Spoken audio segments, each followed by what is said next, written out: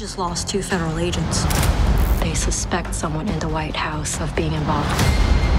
They're after me now, aren't they? Go! I have orders to protect you with my life. The more you know, the more dangerous this becomes. You have no idea what you're getting into. Oh my gosh, is this what happened to Brian?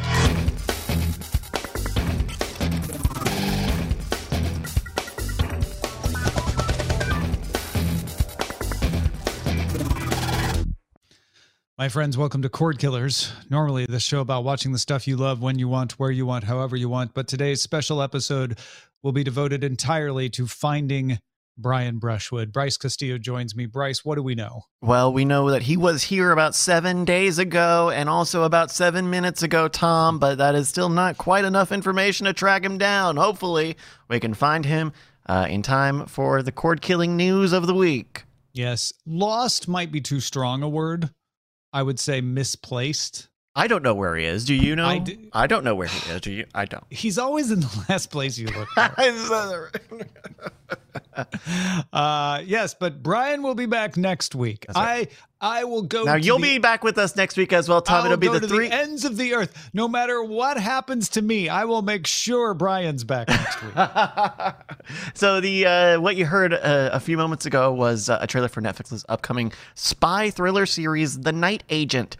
It's basically about the FBI, but then also like the real, night, the dangerous ones. Yeah. That's streaming on Netflix March 23rd. It looks like a spy thriller. It looks like a thriller. Red Notice level, like put it on and enjoy the occasional fight scene. Yeah. But this time it's a series instead of just a movie. That's true. You get more for your $19.99 a month or whatever you're paying. Yeah. That's right. Well, let's get right into the primary target. Let's do it.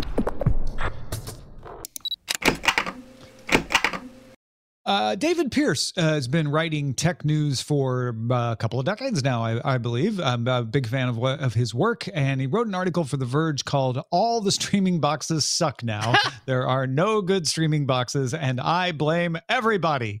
It's as incendiary as that headline is. It's actually a very reasoned look at what the problems were with streaming boxes. He asserts that streaming boxes have no imagination. They're just cheap hosts for apps.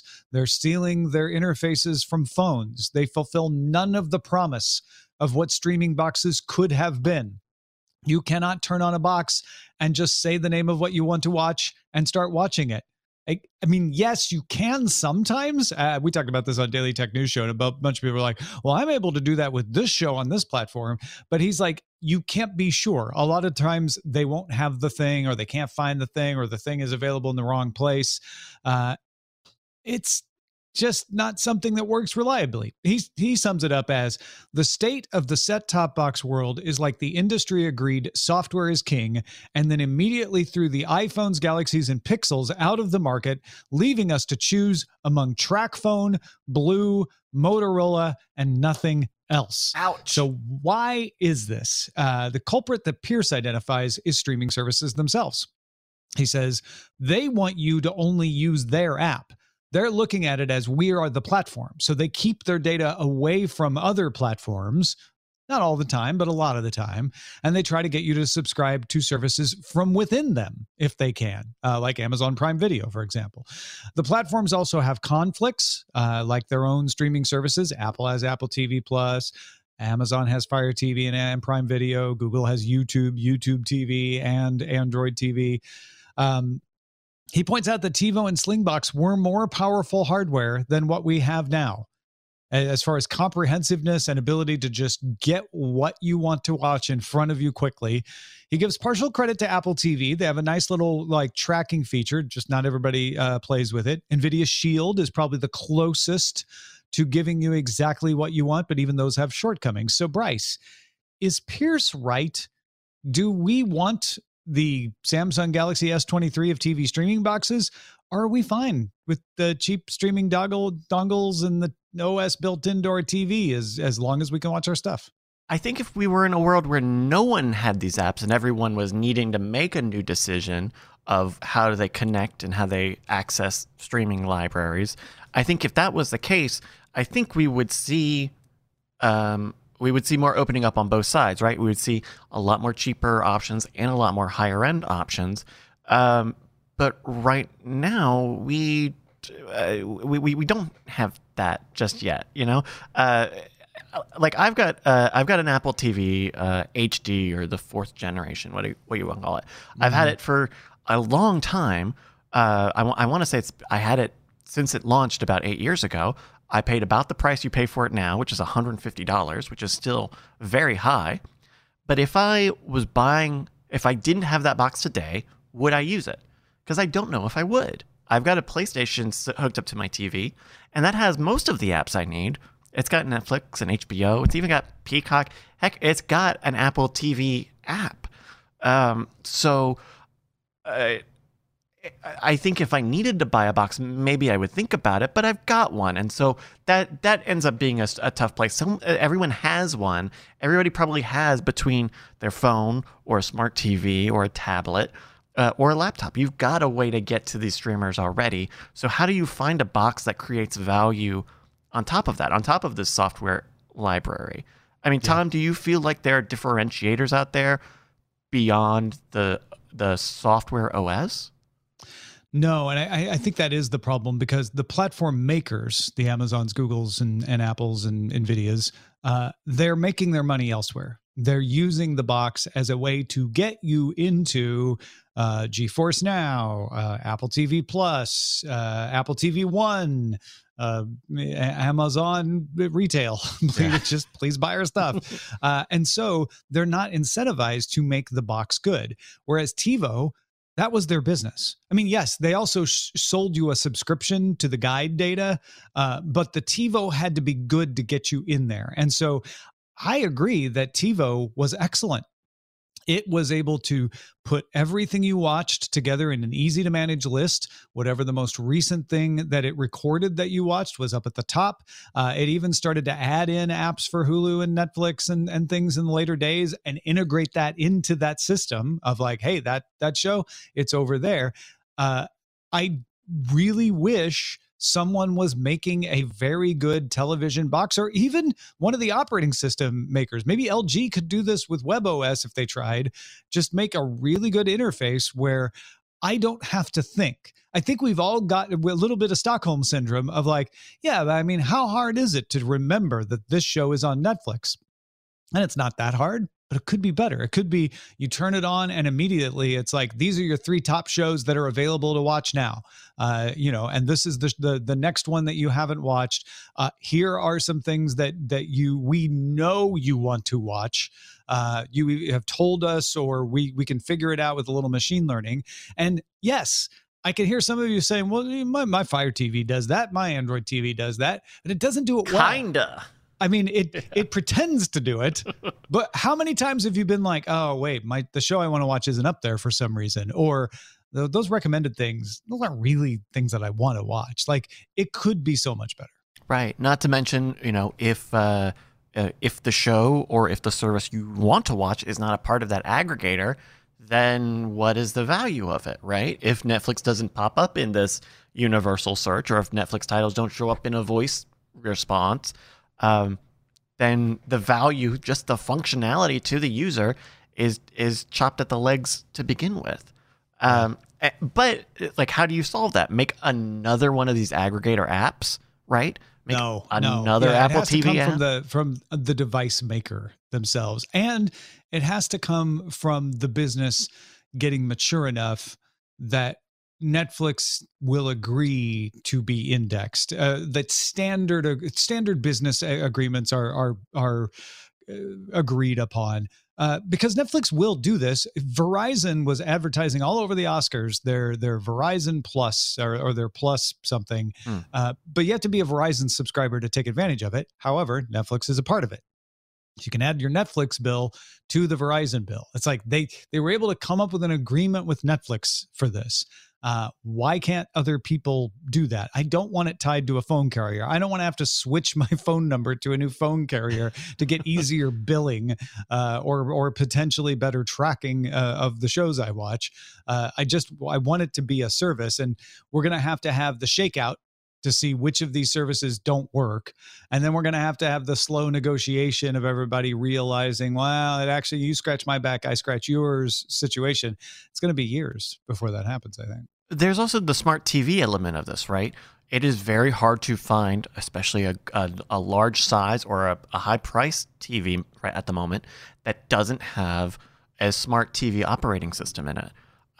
You know, I'm a particular shopper, but generally I don't want a smart OS. I don't want a remote that might listen to me other than the Apple one. Like, I have a certain amount of trust in the Apple microphone thing. Yeah, you're fine Apple listening to you.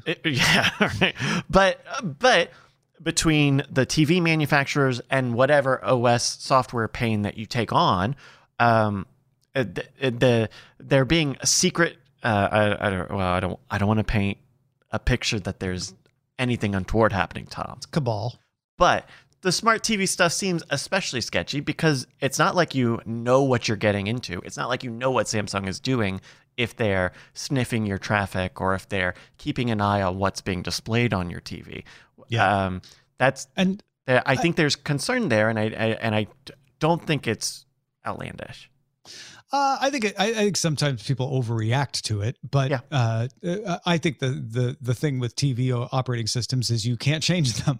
Yes. You know, like I have the LG TV. It has WebOS, and it's a nice OS, but I never use it because I don't want to rely on it. I don't want to have something that's tied to the television.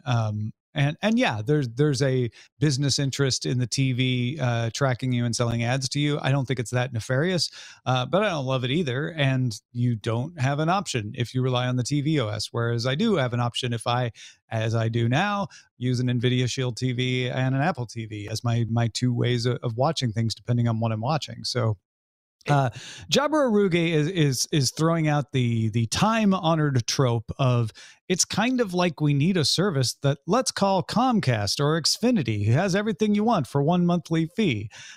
Yes, except Comcast, Xfinity, or Charter or Spectrum did not have everything we want for a reasonable monthly fee. They didn't give us control.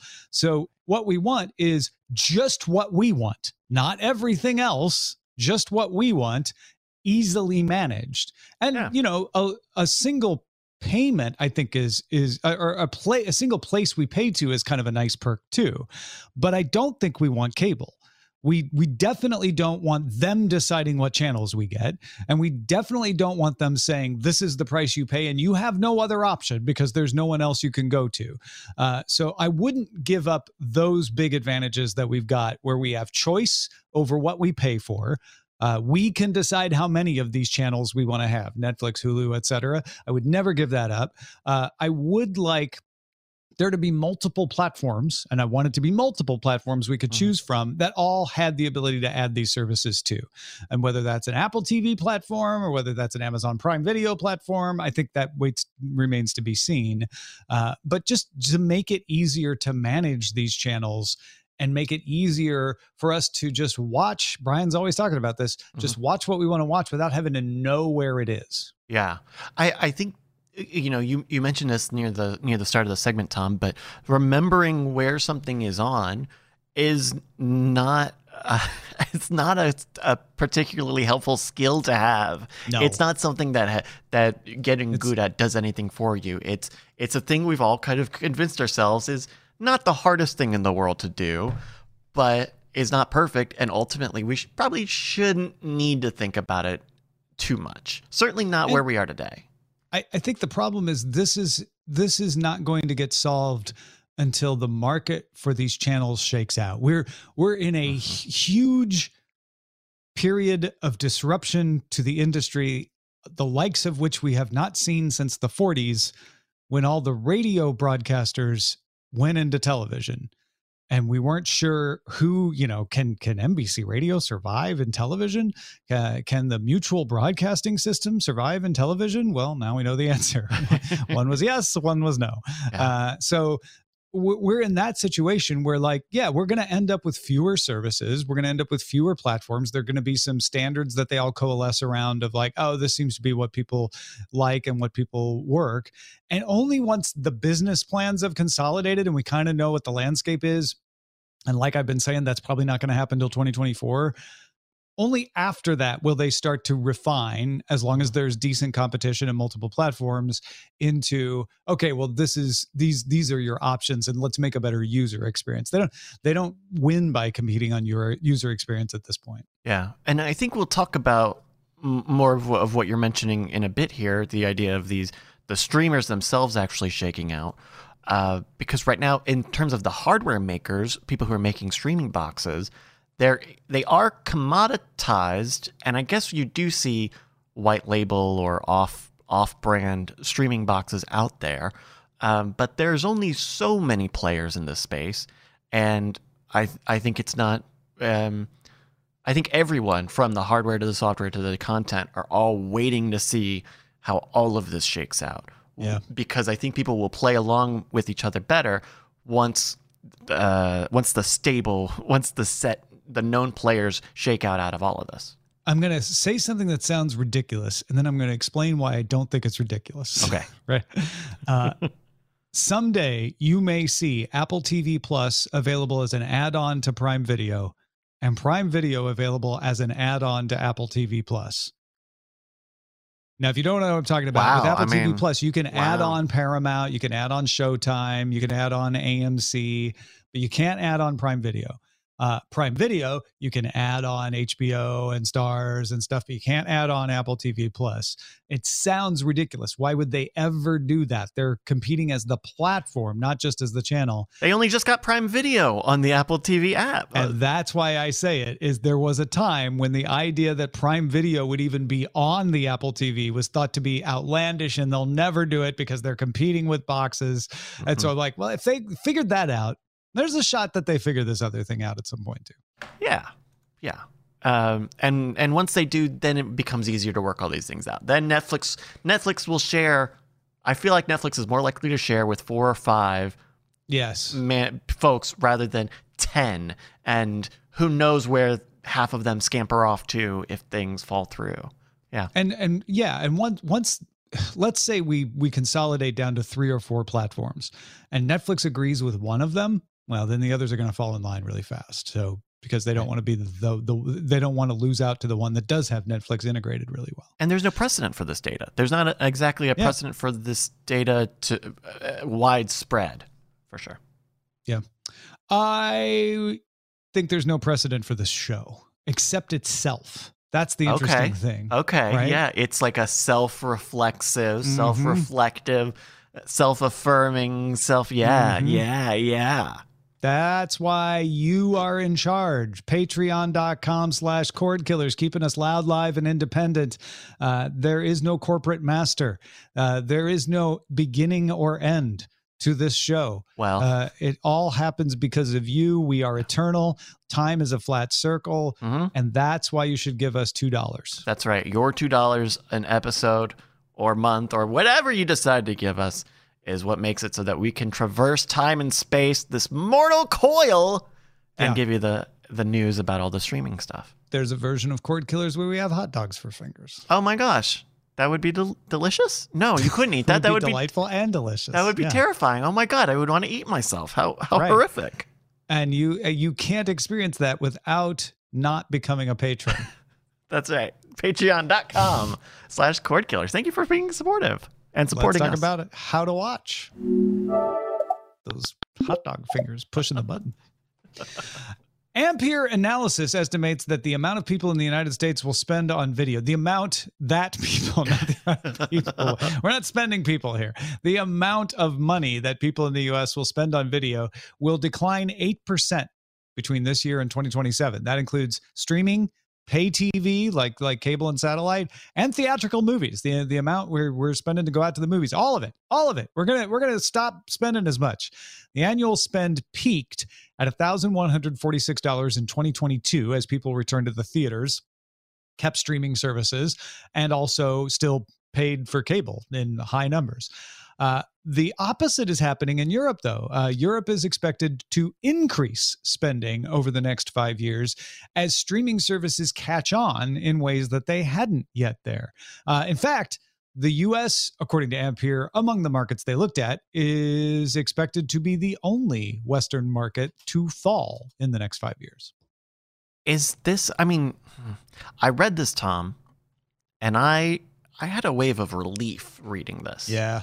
Did you? You know, the idea of like people are saying this was too much. You made too many streaming services. You tried to nickel and dime us.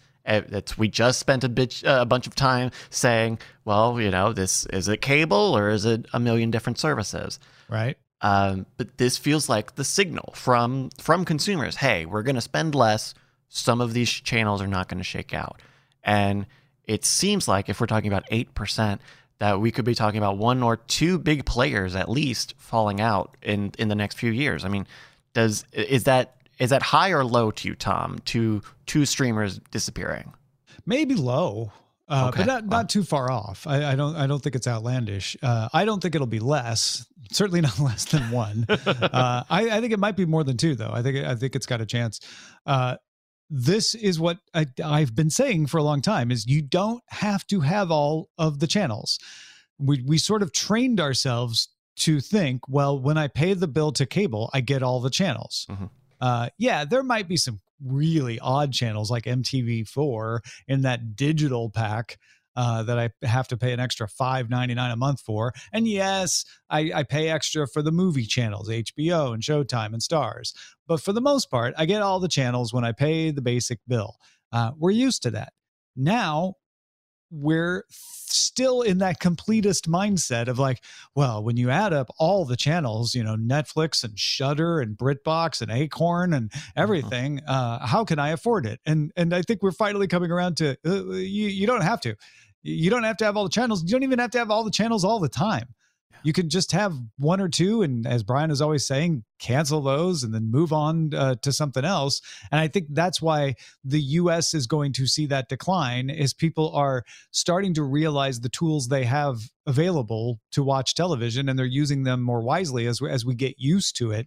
And we have had these earlier than other markets, which is why the other markets are still growing and we're not. Who is most susceptible to being left out in all of this? Could it? I mean, there are the big kind of conglomerate plays, right? Your Amazons and your Apples, the things that sell we're going to see that consolidation we've been talking about, right? So who are the little fish? But then what happens to something? Well, but then you have something like Shudder. There's not a lot of horror things out there, but Shudder is a small service of its own genre, of its own niche. Are the niche things in trouble? I think the nichier things are actually going to be okay as add-ons. Yeah. So as long as you have a big company like Shudder does backing you, you can stick around as a like, hey, $4.99 a month. We have a nice built-in fan base. These shows don't have huge licensing fees. They're in our catalog anyway, whatever.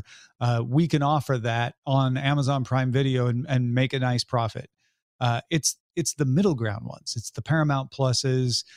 It's the ones that have multiples where you've got Acorn and BritBox, and now this BBC documentary service that's out there. And suddenly it's like, well, how many of those do we need? Yeah. I think AMC Plus, BET Plus, those ones that are The TV kind channel of in the middle ground of like, are you mainstream or are you niche? Like, I can't kind of tell. If I squint, maybe I can tell.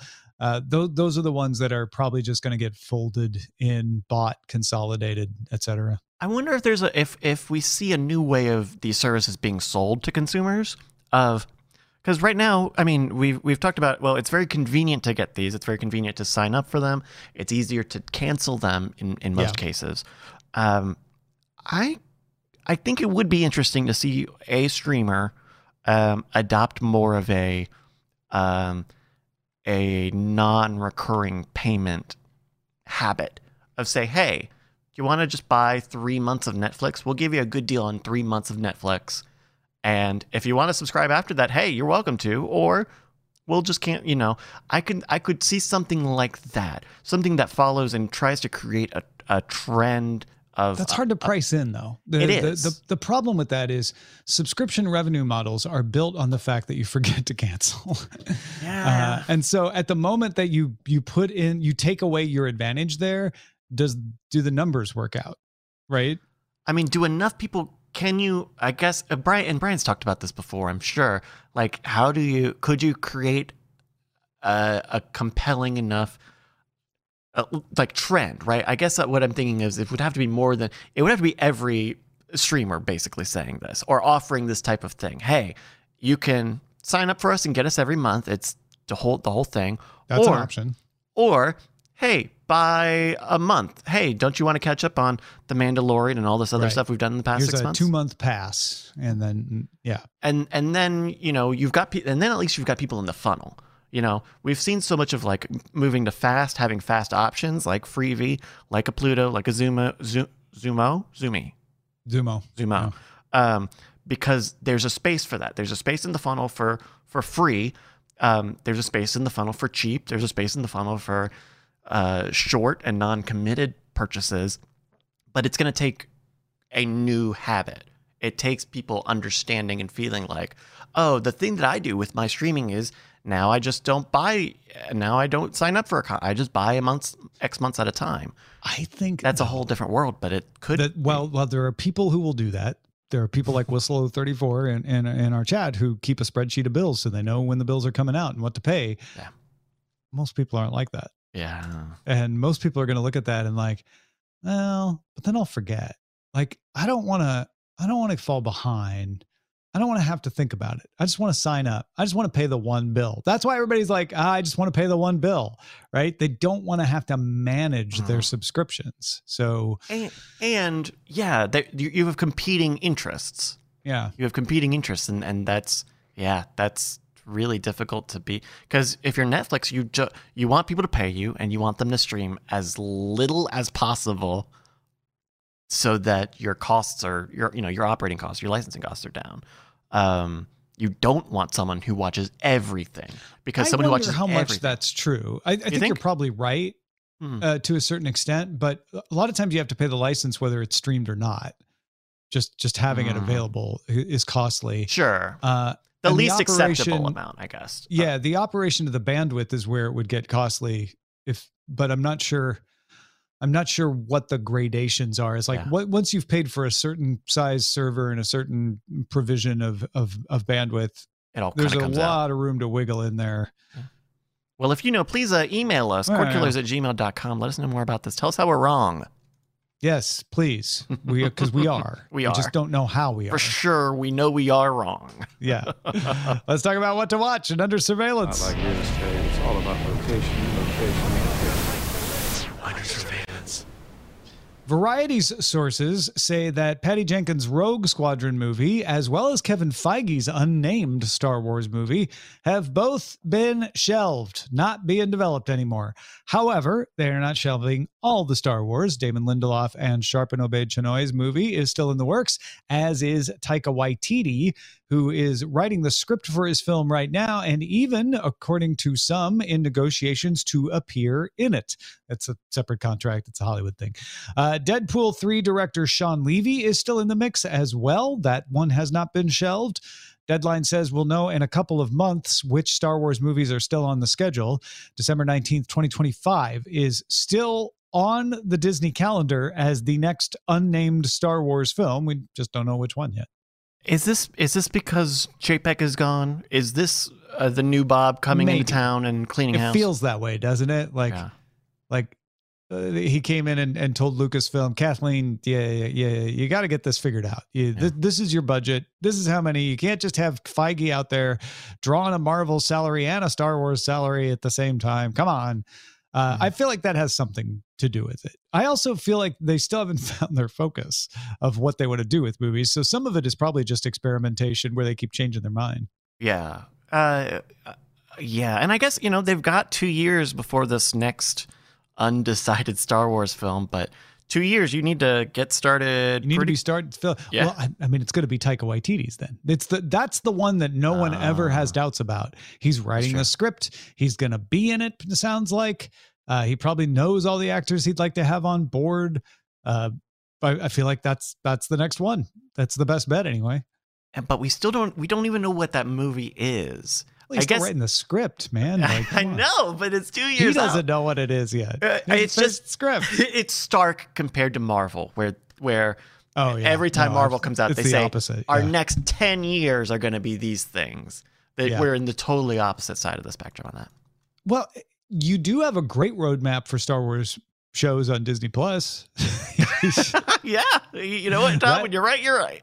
That seems to have worked out just fine. We haven't seen them do movies in a minute. That will be strange to see how people do with movies for Star Wars now. Deadline has a story about how popular Japanese animation movie The First Slam Dunk is. It's based on the 1990s manga and anime series Slam Dunk. It has raked in $115 million globally since Toei launched it in early December. Most of that is from Japan and Korea, where it was the talk of the town when it came out. It doesn't hit China until April 20th, but they're expecting it to be pretty popular then too. It's coming to Italy soon, France later this summer, but there is no U.S. date yet. That seems cool.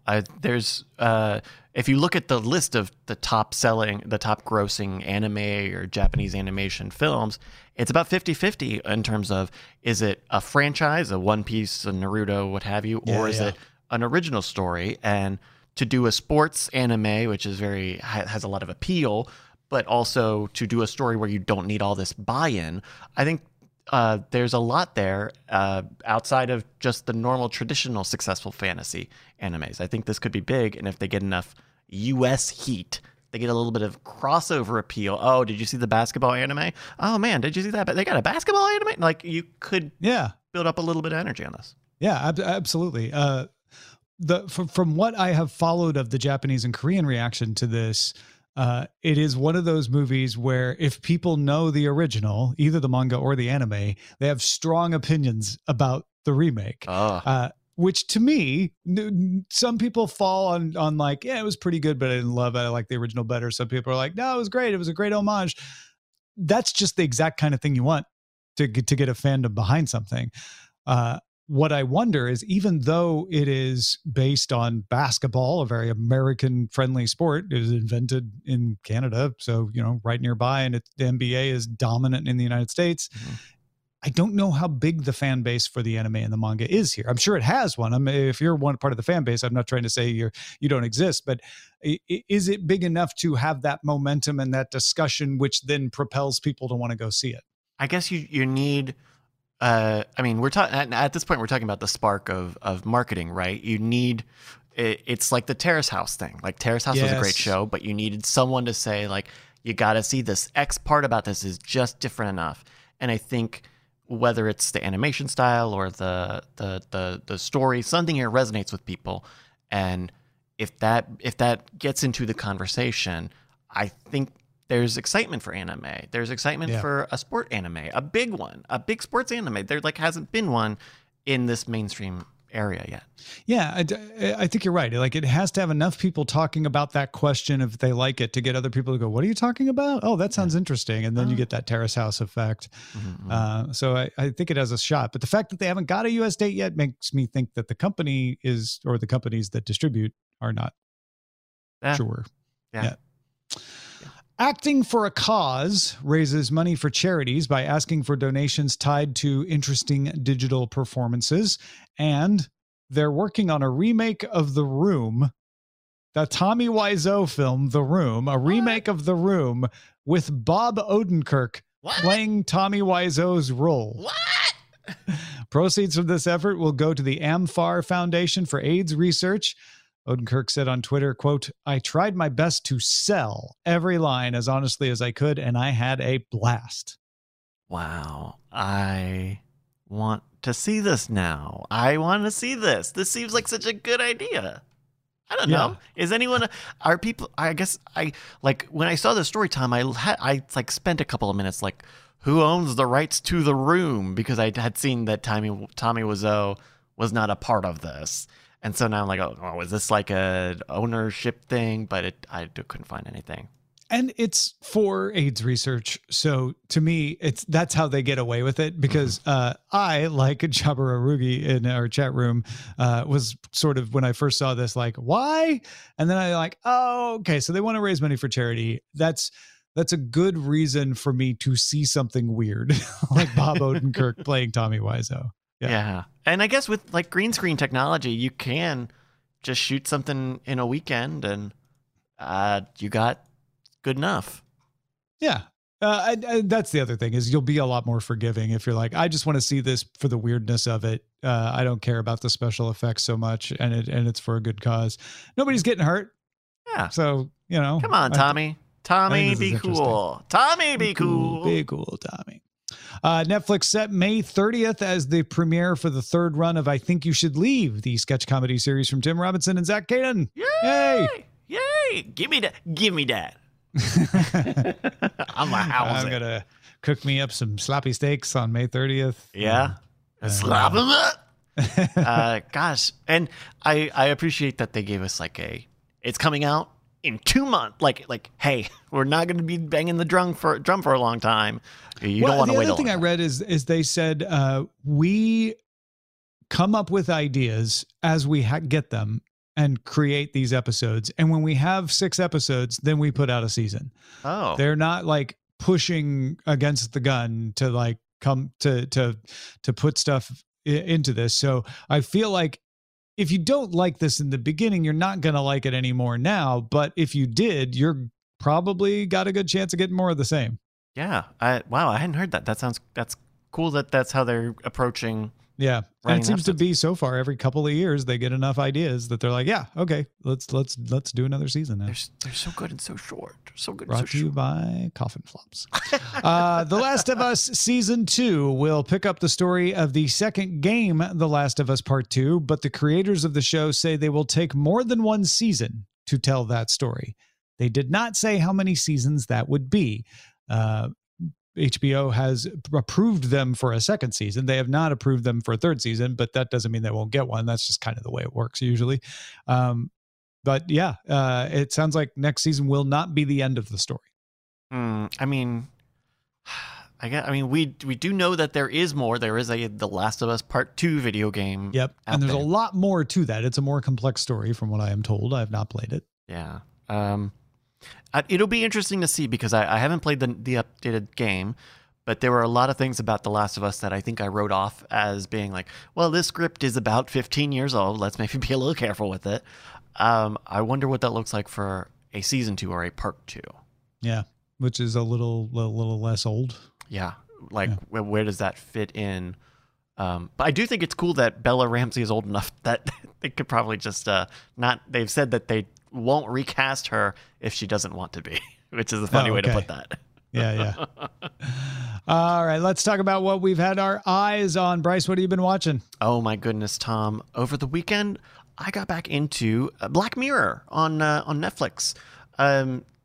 Man, just good little sci-fi stories, with just enough like real life horror. Like that show is just scary enough because it's just real enough. It's something. Some of those things could also happen. Old though. Also old. Yeah. And like, I don't know, really ahead of the time on a lot of stuff. Just great. And it's on Netflix. I watched Bandersnatch in a minute, but the rest of that completely holds up. What about you, Tom? What did you watch? I watched the Oscars telecast. Oh, nice. Yeah, on DirecTV Stream, which is my linear TV provider on ABC. But we should note Netflix won 6 Oscars, Apple TV Plus won 1, but streaming services winning Oscars is not a big deal anymore. This is more of a, they're just another studio, and some years they do well and some years they don't. So we're kind of past the milestone era of that. But All Quiet on the Western Front is the one that won the Oscars for Netflix. I feel like the Oscars keep struggling to make itself relevant despite its membership's wishes. So, yes, everybody talks about Will Smith when they talk about last year's Oscars, but the other thing they did last year that did not involve that was they pre-taped the first hour.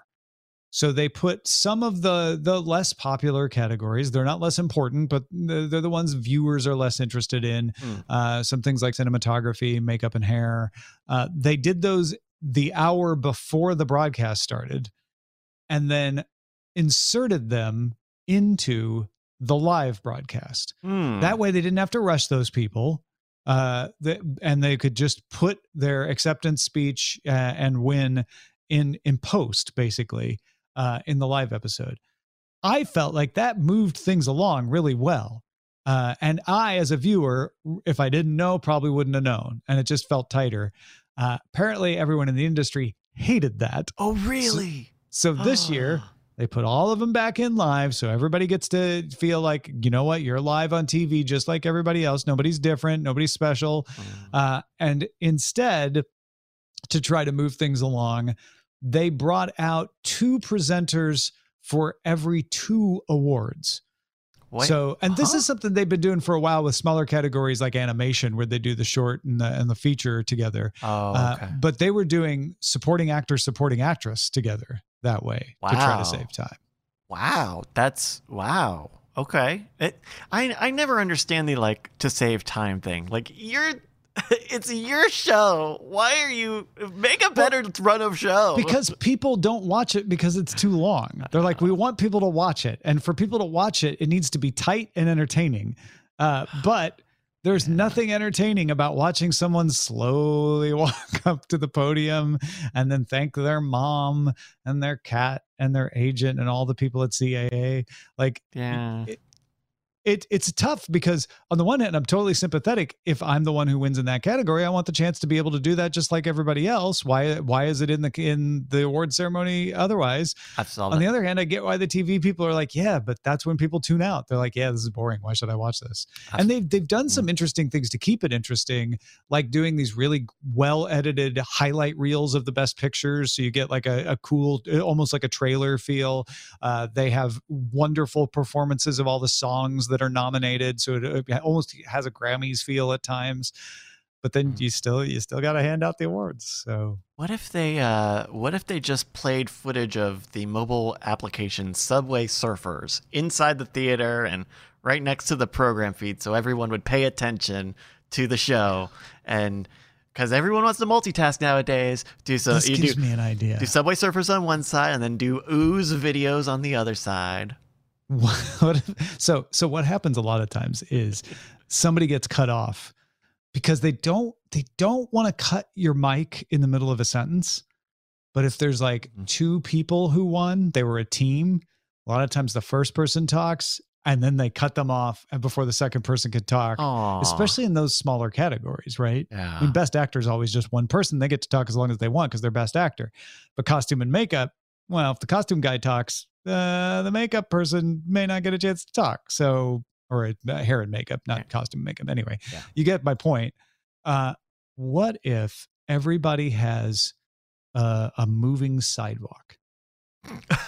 And you get the mic is on the is on a separate moving sidewalk. Okay. You have until the end of that sidewalk to say your thing. I thought that this was a really difficult challenge for me to be on, but I thought the entire cast and crew was so great, and the crew and the food and the catering. It's nobody's fault. It's nobody's fault when you get cut off. It's just the moving sidewalk. Everybody has the same amount of time. Yeah, I like that. Yeah. I've solved the Oscars. You're welcome. We've done it. That's all they needed. Just one big runway. All right. What should we be on the lookout for, Bryce? Hey, we got an email from Charlie. Charlie writes, I wanted to suggest that you all watch The Devil's Hour on Amazon Prime. It came out in 2022, and as of writing this, it has a 100% and 87% on Rotten Tomatoes. I can't say much about the story or the tone of the show, as I think talking about details will spoil how it involves. In fact, I would suggest you go into the show completely cold if possible. The official description is a woman wakes up every night at exactly 3:33 a.m. in the middle of the so-called devil's hour between 3 and 4 a.m. The number of the beast. Yeah. Oh. The reason I'm suggesting this to you is because it has a complex but confusing story that is very well edited so that when you get to the final episodes, many or most of the story threads are tied up. I'm also suggesting it because it's a self-contained story, only 6 episodes long, good for filler in gaps of spoiler in time. 2 other seasons have been ordered by Amazon, but I think the story is complete enough as is. Love the show, Charlie. Thank you, Charlie. That seems cool. The Devil's Hour, they got Peter Capaldi in it. I know. And Jessica Rain? Yeah. That just a couple more reasons for me to want this. This sounds really good. Thank you, Charlie. Yeah, there are 6-hour-long episodes streaming now on Amazon Prime Video. If you've got something we should be on the lookout for, please email it to us at cordkillers.com. And Tom, I don't even know how I would access that website to begin with. Which website? The cordkillers@gmail.com. I mean, I don't even know how I would interface with that specific piece of work. Oh, you mean like to have an email? Yeah. Yeah. If you want to have an email, you need to have computer. I still have to have okay. Because I was talking to someone about this. If you want an email, you have computer. Okay, they're still doing that. All right. I'm learning that they're still doing that. Are they still doing that, Tom? I don't know if everyone is, but doghousesystems.com/rogue is. Oh, okay. Oh, well, and they've got, look at this. These are great computers. These are incredible customer support, great prices, great service. Oh my goodness, I love it. And if I go to doghousesystems.com/rogue and I use promo code rogue, I'll get a free SSD. They're going to treat me right. Look at that. Yeah. Just say, I want to have an email. Please send computer. Please email. And how do I do that? I don't even know. I'll figure it out. Yeah, doghousesystems.com/rogue. Also, coming soon, the triumphant return of Top 5 to youtube.com/Daily Tech News Show. I did Top 5 for CNET. I did it for Revision 3. I did it for Tech Republic. You know what? I'm doing it for myself. That's free, Tom. And for you, the viewer. Yes. Oh, okay. So go get subscribed. Get ahead of the game. We've got a bunch in the hopper. Roger Chang's working on them right now. YouTube.com/Daily Tech News Show. The new Top 5 is coming. Be ready. Oh, Let's move on to the front lines. Oh, I wasn't ready. Be ready. Front lines. Roku announced more details about Roku OS 12 last week. You'll be able to select local news providers to show up at the top of the live TV zone, so your local news will always be easy to get. That's one of those things we need all the platforms to do. Games from teams you seem interested in are going to show up at the top of the sports zone. Okay, this is sounding better. The continue watching feature will work almost immediately after you leave an app. A lot of times if you went back, it wouldn't have your place yet. And more companies are going to let Roku show their shows in the continue watching section. Maybe we are making a little progress on those deals.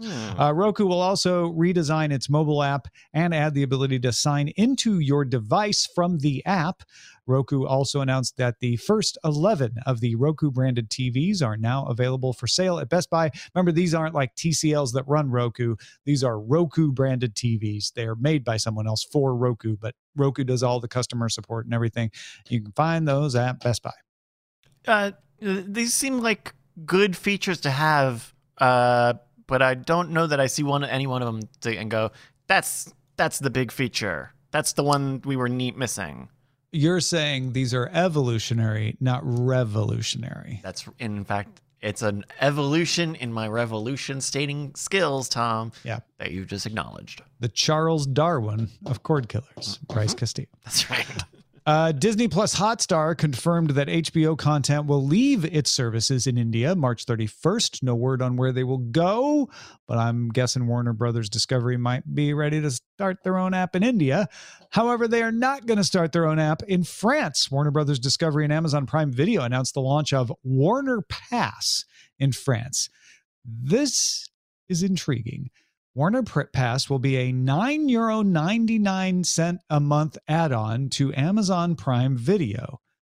So it's like adding HBO Max to Amazon Prime Video, except it's called Warner Pass. And it's only available on Amazon Prime Video, not as a standalone app. It will include all the shows from HBO, Warner TV, which is a thing in Europe, Eurosport, also a thing in Europe, the Discovery Channel, Cartoon Network, and CNN, among a few others. it made me think, Bryce, that if they're calling this Warner Pass, they might rebrand the new HBO Max to be Warner something. Warner Max, Warner TV. Oh, interesting. I looked at this and thought, okay, well, this I think is a hedge. This feels like a hedge against maybe streaming apps don't settle out, Tom. I mean, we did just spend the first 20 minutes of this show talking about how software is not enough. Maybe Warner Brothers are hedging in a world where maybe the a la carte ones are going to shake out. Maybe that's how you get the Max. Platform. Is Warner Pass going to show up for Apple TV Plus as an add-on in France, or is this just a Prime Video thing? That is an interesting question as well. Yeah, it is. The fact that they used Warner in the name, though, made me think, maybe that's a tip-off. Yeah, instead of Max. Yeah. Instead of Max. I was thinking yesterday they should call it, the new app, they should just call it Max Plus HBO. Max Plus HBO.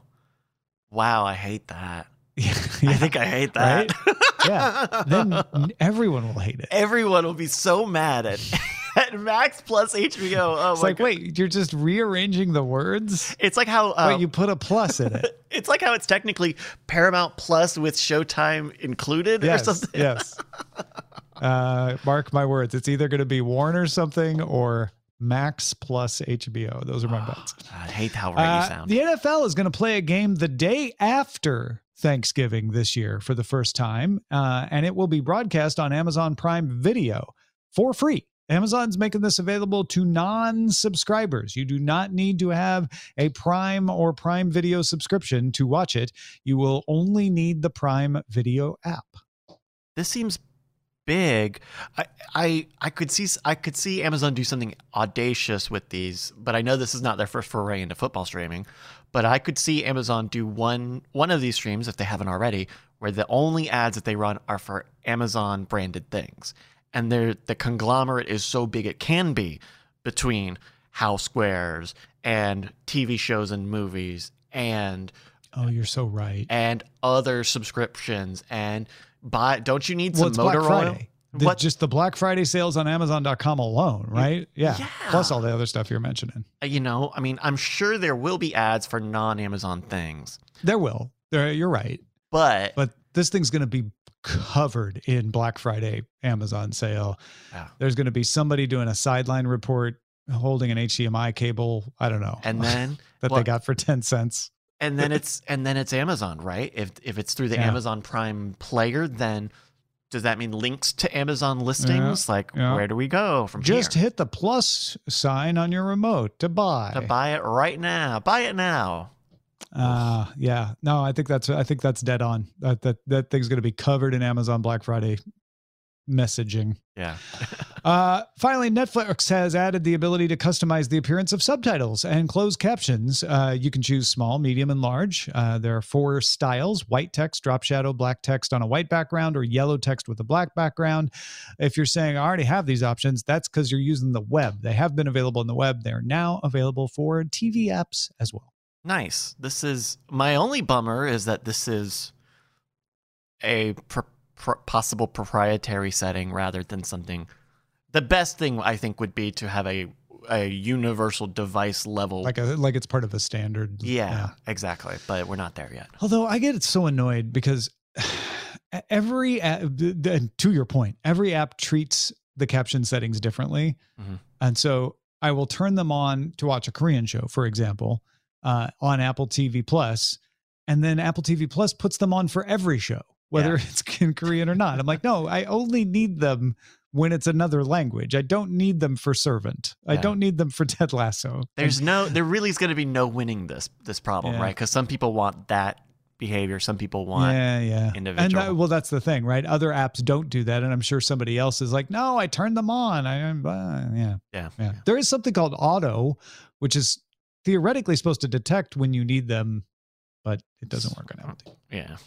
A few other notes here. Disney Plus released a trailer for American Born Chinese, starring Oscar winners Michelle Yeoh and Kehui Kwan, and teasing a guest appearance from Stephanie Su, all three of which were in Everything Everywhere All at Once. American-Born Chinese is based on a graphic novel, I believe, and it's coming May 24th. Nice. The final trailer for Super Mario Brothers, the movie, came out. That hits theaters April 5th. Remember, it's coming a couple of days early. Mike Judge's Beavis and Butthead returns to Paramount Plus for its second season, beginning with 2 episodes on Thursday, April 20th. Disney released a trailer for the live-action Little Mermaid, starring Halle Bailey of Chloe and Halle fame as Ariel and Melissa McCarthy as Ursula, premiering in theaters May 26th. Hulu released a new teaser for Only Murders in the Building. No date on that. Coming soon, though. They did show off Meryl Streep in that teaser. NBC News is expanding the amount of live programming on its free ad-supported NBC News Now app.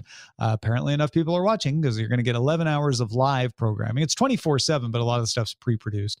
CBS Sports is launching a 24-hour free streaming service called Golazo that will stream soccer analysis, highlights, and games starting April 11th. Amazon is picking up the animated series Batman Caped Crusader that was dropped by HBO Max last August. That's going to show up on Amazon. Interesting. They're cooperating in France, cooperating here.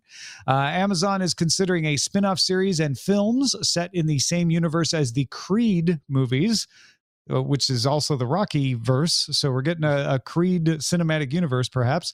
And Showtime released a new trailer for Yellow Jackets Season 2, arriving March 24th. Tom, how excited should I be for Yellow Jackets? What speed is the hyphy train for Yellow Jackets Season 2? Did you watch Season 1? I did not. But where's your train at? Where's the my Tom train? If I was a little bit hyphy, I'd say on a scale of 1 to 10, I'm 8. Wow. Okay, that's pretty up there. But put it this way, I have been meaning to set aside time to go to Wikipedia and read the plot summary of Season 1 just to make sure I'm not forgetting anything before I start Season 2. But I'm not going to rewatch all of Season 1. Okay. Ooh. Okay. So I'm excited. I'm excited to go back. But I want to, and I'm excited enough that I don't want to miss a thing, as Aerosmith says. But yeah. But I don't have the time to watch the whole Season 1. Okay. Interesting. March 24th. That's coming soon. 2 weeks. Let's get to the dispatches from the front.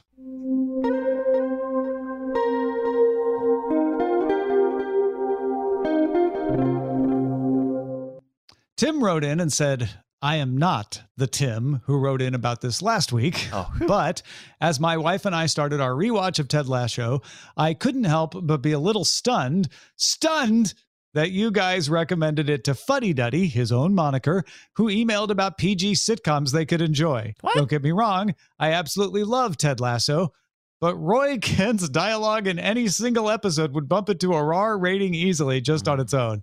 Yeah, good point. Yeah. Good point, Tim. So they use that word a little differently over there. They like saying the F word more. Tim says, maybe I'll suffer from the same thing I do. Sometimes I just forget what was in a show that might offend someone for a more PG take on the world. Yeah. Ted Lasso, the character, absolutely. Ted Lasso, the show, as Roy Kent would say on almost occasions, F no. Good point. Thank you, Tim. Norm Fazekas writes, hey, Brian. You were just joking, but Fresno is great.